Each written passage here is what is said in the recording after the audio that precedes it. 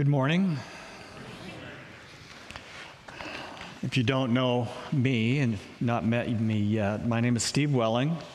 I've been here the last 2 weeks. This is the third week. I had the privilege of being invited by Pastor Mitch to come and fill in for him while he took a break. And little did we know how that would turn out. So here I am a third week, and I don't know how to give a message on a day like today very well. So I'll do my best, but just understand that I think I'm just going to talk to you more than really try and preach at you. I'm just really listening to the Holy Spirit as best I can to say what I think God wants me to say to you. And I may even end with an invitation of a type. Some of you might remember invitations. Do you remember those days? I was one of those guys, I'm old enough. I came to faith in 1968. And the way I came to faith was I was sitting on the ground at Patterson's Rollercade in Spokane, Washington, during Baptist Skate Night. It was one of those things where apparently they thought if they would just put us in a bus, take us to a skating rink, and let us roll around in circles in the name of Jesus, we would get closer, to coming to faith. And sure enough, I had been pretty much inoculated from those invitations that they gave at the time. Do you remember them, some of you? They always sounded like this: every eye closed, every head bowed. No looking around. This is just between you and God, and me looking at you, kind of implied. And they would always say, if you'd like to receive Jesus as your Savior, would you please raise your hand? Like I said, I'd been inoculated. I'd been going to their Sunday school. I'd been going to the midweek meeting. I went to camp that summer. And now it's the end of summer. It's August 1st, 1968. So I know what to do. I'm sitting on my hands, as I told you. And unfortunately, this preacher giving the devotional, making us sit in the middle of the roller rink on the ground, apparently didn't learn the lesson about how to give an invitation, because he said, if you'd like to, actually what he said is, if you know you've received Jesus, raise your hand. Well, I'm sitting on my hands, and I'm in junior high. There is absolutely no way I'm going to make noise and embarrass myself. So I sat there on my hands, waiting till he got through. But that's the moment the Holy Spirit really made it clear to me: you didn't raise your hand because you've not received my Son, the Savior. I wrestled with God for 2 weeks. And then, August 15th, I climbed out of bed one night, got on my knees, and I asked Jesus to come into my heart. That was an invitation of a type.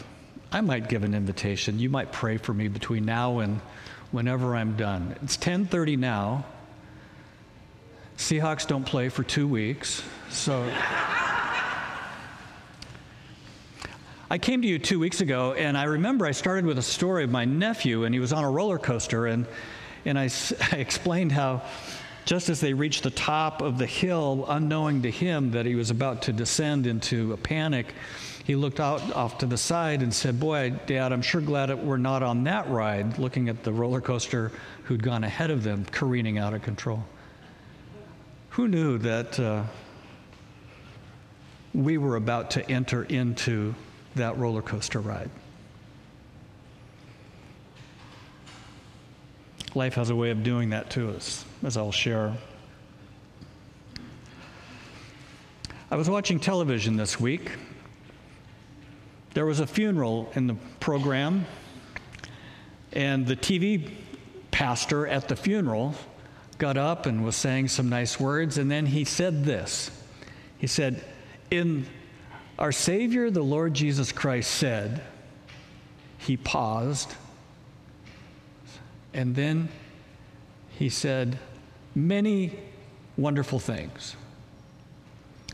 Now, hear it carefully. I'm quoting him now. At a funeral, he says, our Lord, our Savior, our Lord Jesus Christ has said many wonderful things.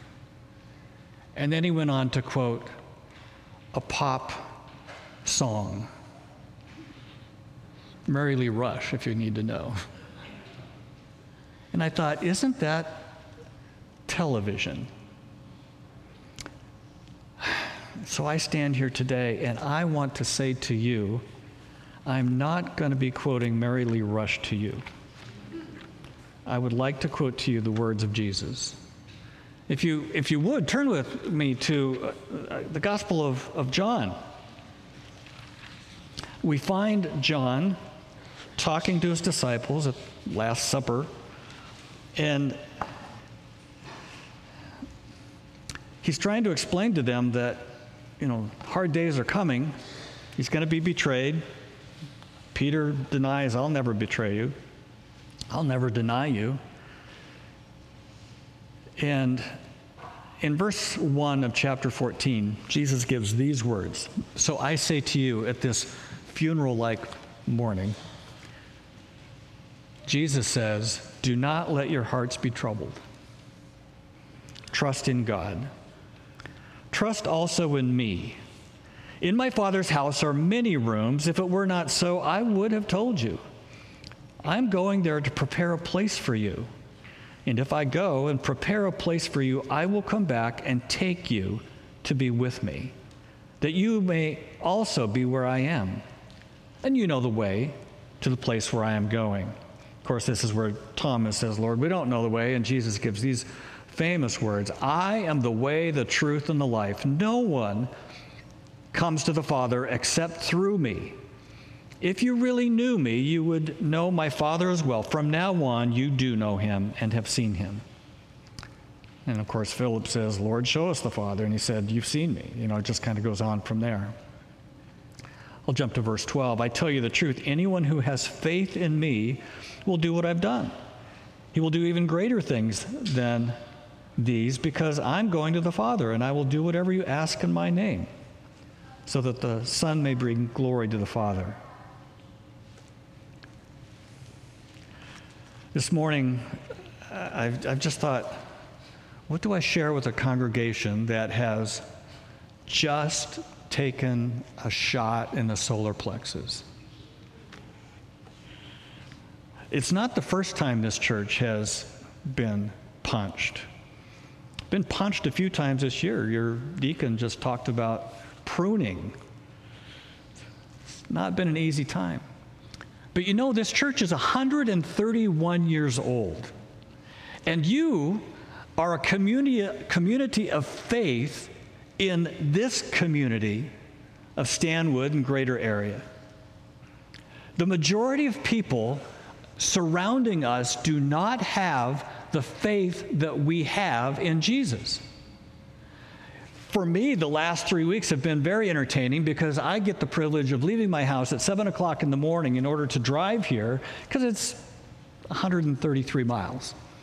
And I'm driving through Gig Harbor and Tacoma and Federal Way and Kent and Tukwila and I kind of bypass Renton, Seattle, Everett, the whole trip.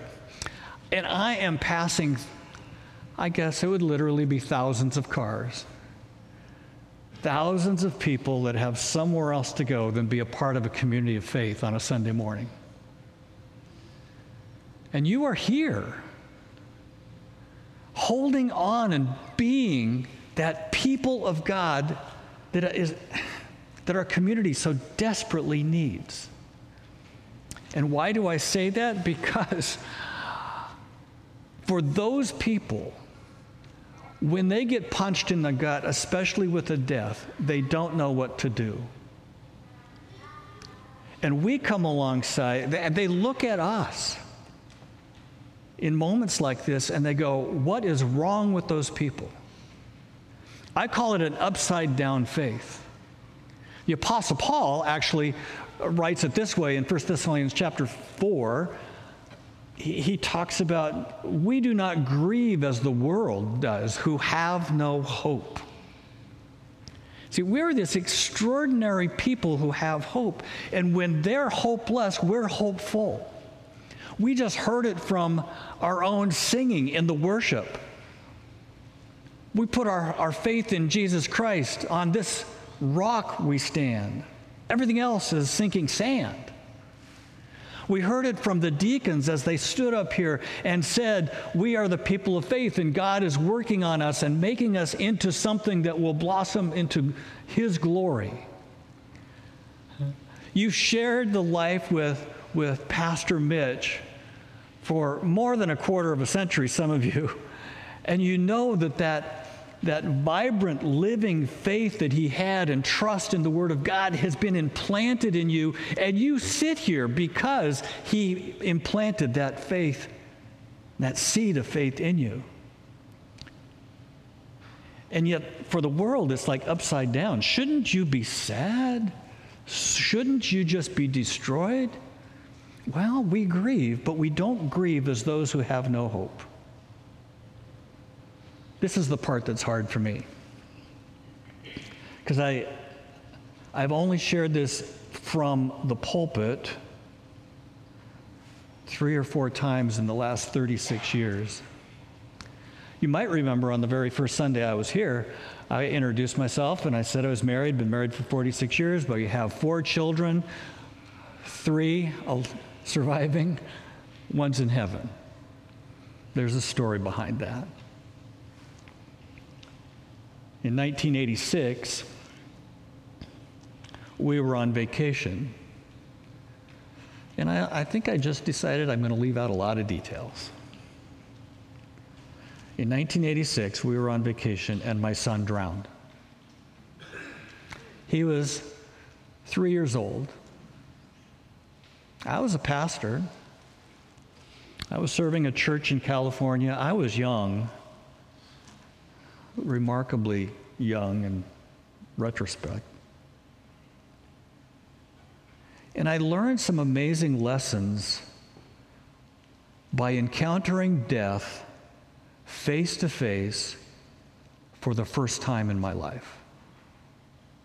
There's something just really wrong, and some of you probably have had this experience where maybe you've lost a child. You know there's just something that just feels so wrong about it. I think I may have shared with you about my mother-in-law, who just passed away a few weeks ago. In 2 weeks, she would have been 101. Don't take this wrong as talking about a mother-in-law, but it was just so right for her to go. I mean, the time was right. She lived a long, full life. My son, 3 weeks short of being 3 years old, did not have that opportunity. I was crushed. I grieved. But I even learned at that time, I did not grieve as the world grieves, because I had a hope that I would see him again. I still have that hope. In fact, for me, it's more than hope. It's a knowledge. I know. I guess really what this is important to you is I want to ask you, what do you know? Do you know you'll see Mitch Klein again? Absolutely. Amen. I like that. There's one. We all have to answer that question. I know I will see my son. And I also learned a few things, I don't know, to try and turn this into a real message. What I typically do when I talk about this John 14 passage is talk about some of the truths that Jesus gives us. I'll share those with you just real quick. We have hope because Jesus says that there is a prepared place for us. This world is not my home. I'm just passing through. My treasures are laid up somewhere beyond the blue. There is a home for us that's coming. The best is yet to come. Debbie's words that Mitch was no longer walking in pain, but now running through fields. Isn't that a great image? Mitch was my friend too, as I shared. I've known him for 40 years, been friends for 25 at least, and we were more than friends, we were comrades in the ministry, partners.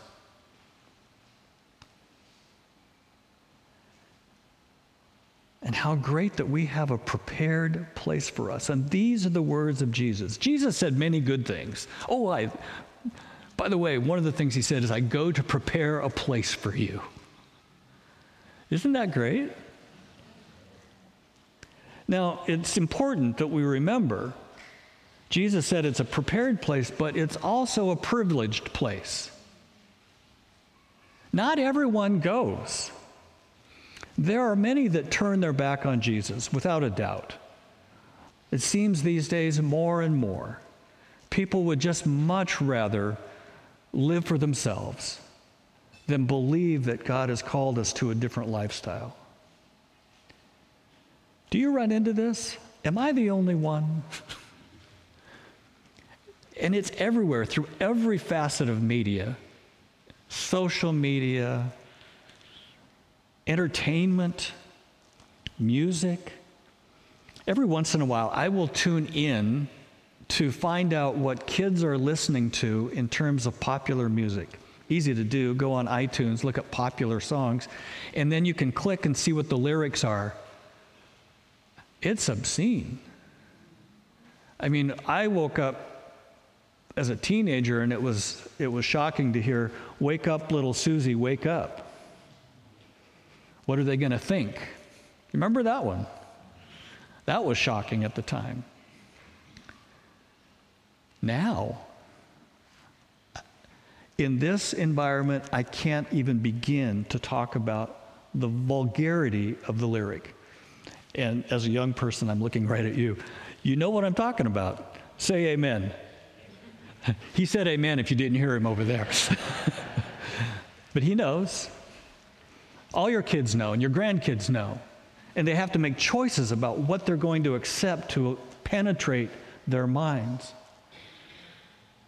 But Jesus says, I'm going to prepare a place for you. If it wasn't true, I wouldn't tell you. And then the question is, where's this place? You know the place. I am the way, the truth, and the life. It's a privileged place. No one comes to the Father except through me. Have you said yes to Jesus?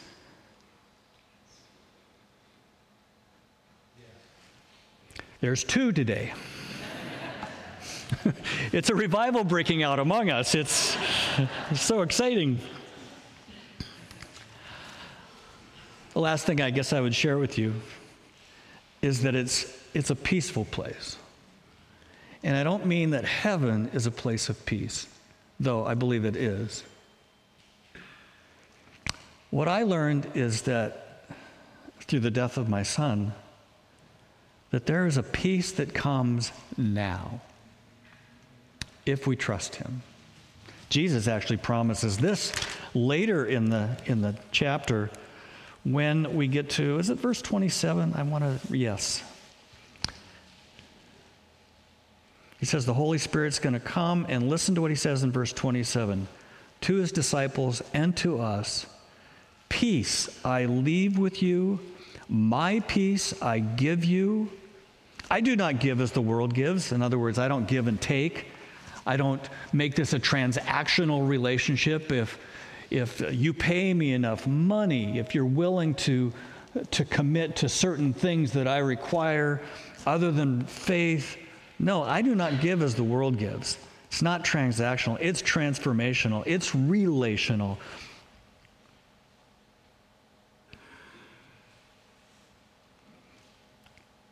Do not let your hearts be troubled. Do not be afraid.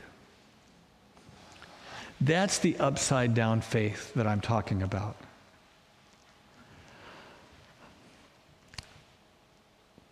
When the world encounters death in particular, it does not know what to do. People go into pain and they mask their pain We're surrounded by people masking their pain. Could be entertainment, it could be alcohol, it could be drugs, it could be pornography, it could be all kinds of sensuality. It could be just a whole variety of things to keep themselves from having to deal with the pain. And Jesus says, no, it doesn't have to be pain, it can be peace. My peace I give to you. That's the promise. That's the upside down world. The world goes crazy, we go peaceful. And by the way, this is a sidelight. I just want to point something out. If you hadn't noticed, the world's going crazy. And we have the opportunity to be the people of peace in the middle of it. What an opportunity. What a privilege. What a promise. So I come to you today not as your preacher, because I just don't feel like I'm preaching. I kind of hope that I'm coming as your friend. I think I mentioned a couple weeks ago that I just finished a book. It's called The 5 Conversations. Why am I talking about the book? Because the book emphasizes the importance of conversation. Change happens in conversation. I didn't come to Christ because that guy said, raise your hand. I came to Christ because after I couldn't raise my hand, I talked to my friend. And they started asking me questions. Well, do you know Jesus? Yeah, I grew up in church. Well, that's great. Do you know the Bible? Yeah, I read the Bible. Well, actually, I went to Sunday school and we had flannel graph. Oh, that's great. Have you ever asked Jesus into your heart? What? Have you ever surrendered to the authority of Jesus? What? Have you accepted Jesus as your Lord and Savior? What? Have you ever acknowledged that you actually have sin in your life? What? Don't talk to me about my sin. I've got it covered up. You're not supposed to know. In that conversation, it became clear I had a problem. I thought I had all the answers. And at 14, you usually do. But my answers weren't good ones. In fact, they were the wrong ones. And Jesus and I talked. We had our own conversation, wrestled for a couple weeks. And then I said yes. That's important to you because have you said yes? Have you really said yes? Because a day like today, when we're remembering Mitch and the shock of his homegoing, leaves us all with the question, what about me? So I'm just here to invite you to remember. Remember when you said yes. Remember when you wanted to say yes but haven't yet. Remember a week from now that maybe today was the day you said yes. I don't know. I'm pretty sure that there was something really important that I wanted to share with you today.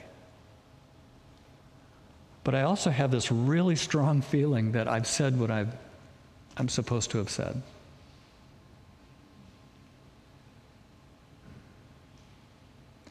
Give me half a minute. I'll pray, and then we'll see if God gives me more to say to you. Heavenly Father, I thank you for the opportunity to be here today and these weeks of opportunity to just share my heart with God-loving people, part of a faith community that's been a part of this community for over 130 years. And Lord, I know that as a congregation, they have been punched or pruned. As the deacon said, whether it's punch or prune, it hurts. And yet in the midst of all of it, Lord, we have this incredible opportunity to turn our eyes back to you and know that you said, do not let your hearts be troubled. Lord, I know that's possible. I also know how hard it is when our hearts are grieving. But I would pray for this congregation and every individual here, every heart, that your Holy Spirit would be speaking to them even now to help their hearts be managing well with your Spirit in an upside-down way compared to how the world deals with death.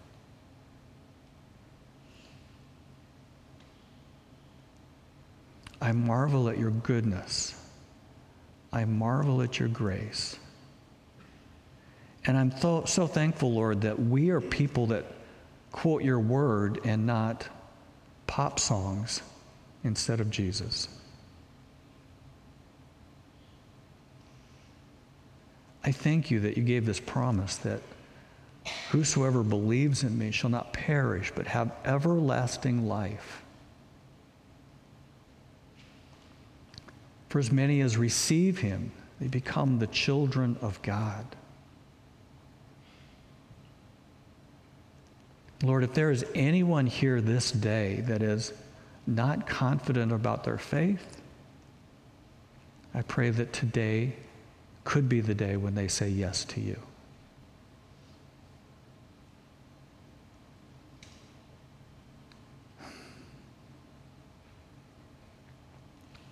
Lord, may your Holy Spirit take my words as a friend in conversation to my new friends here, and use them for your glory. We pray in Jesus' name. And all God's people said, Amen. There's two people here who are really confident in their faith. The rest of you, we're not so sure about, but it's just terrible on my part, just so you know. As a public speaker, I break rules all the time. Do you ever notice that? That's probably one of them. What I'd like to do, they asked me to just kind of close the service, have a prayer and dismiss you, and we'll do that. But I would just feel remiss today if I didn't give you opportunity for whatever need you have. If there's anyone that wants to validate or come to faith in Christ or whatever, needs help in that, I'll be right up here in front. I know the deacons are sitting up here as well. They would be more than happy to talk to anyone. And as we would depart, one of the great joys for me these last 2 weeks is that when the service has ended, you stand up and you go nowhere. You stand up and you just turn and you all start talking to each other. That's like the best for a pastor in a church. I invite you, do it again today. And in those conversations, if there's anyone that would like a conversation in the front with some of us, feel free to walk up here. We'll be here for you today. How do we do? All in favor say aye? Aye. Yeah, good Baptists. We vote for everything, don't we? Heavenly Father, thanks for the opportunity to be here today. You love this congregation. You've got something in mind for these people. You would not take them through this pain like you have. You have trusted them immensely. And so I ask God now that you, in that trust, would work in their hearts and bring them joy beyond imagination as they follow you. And all God's people said, Amen. God bless you. You are dismissed.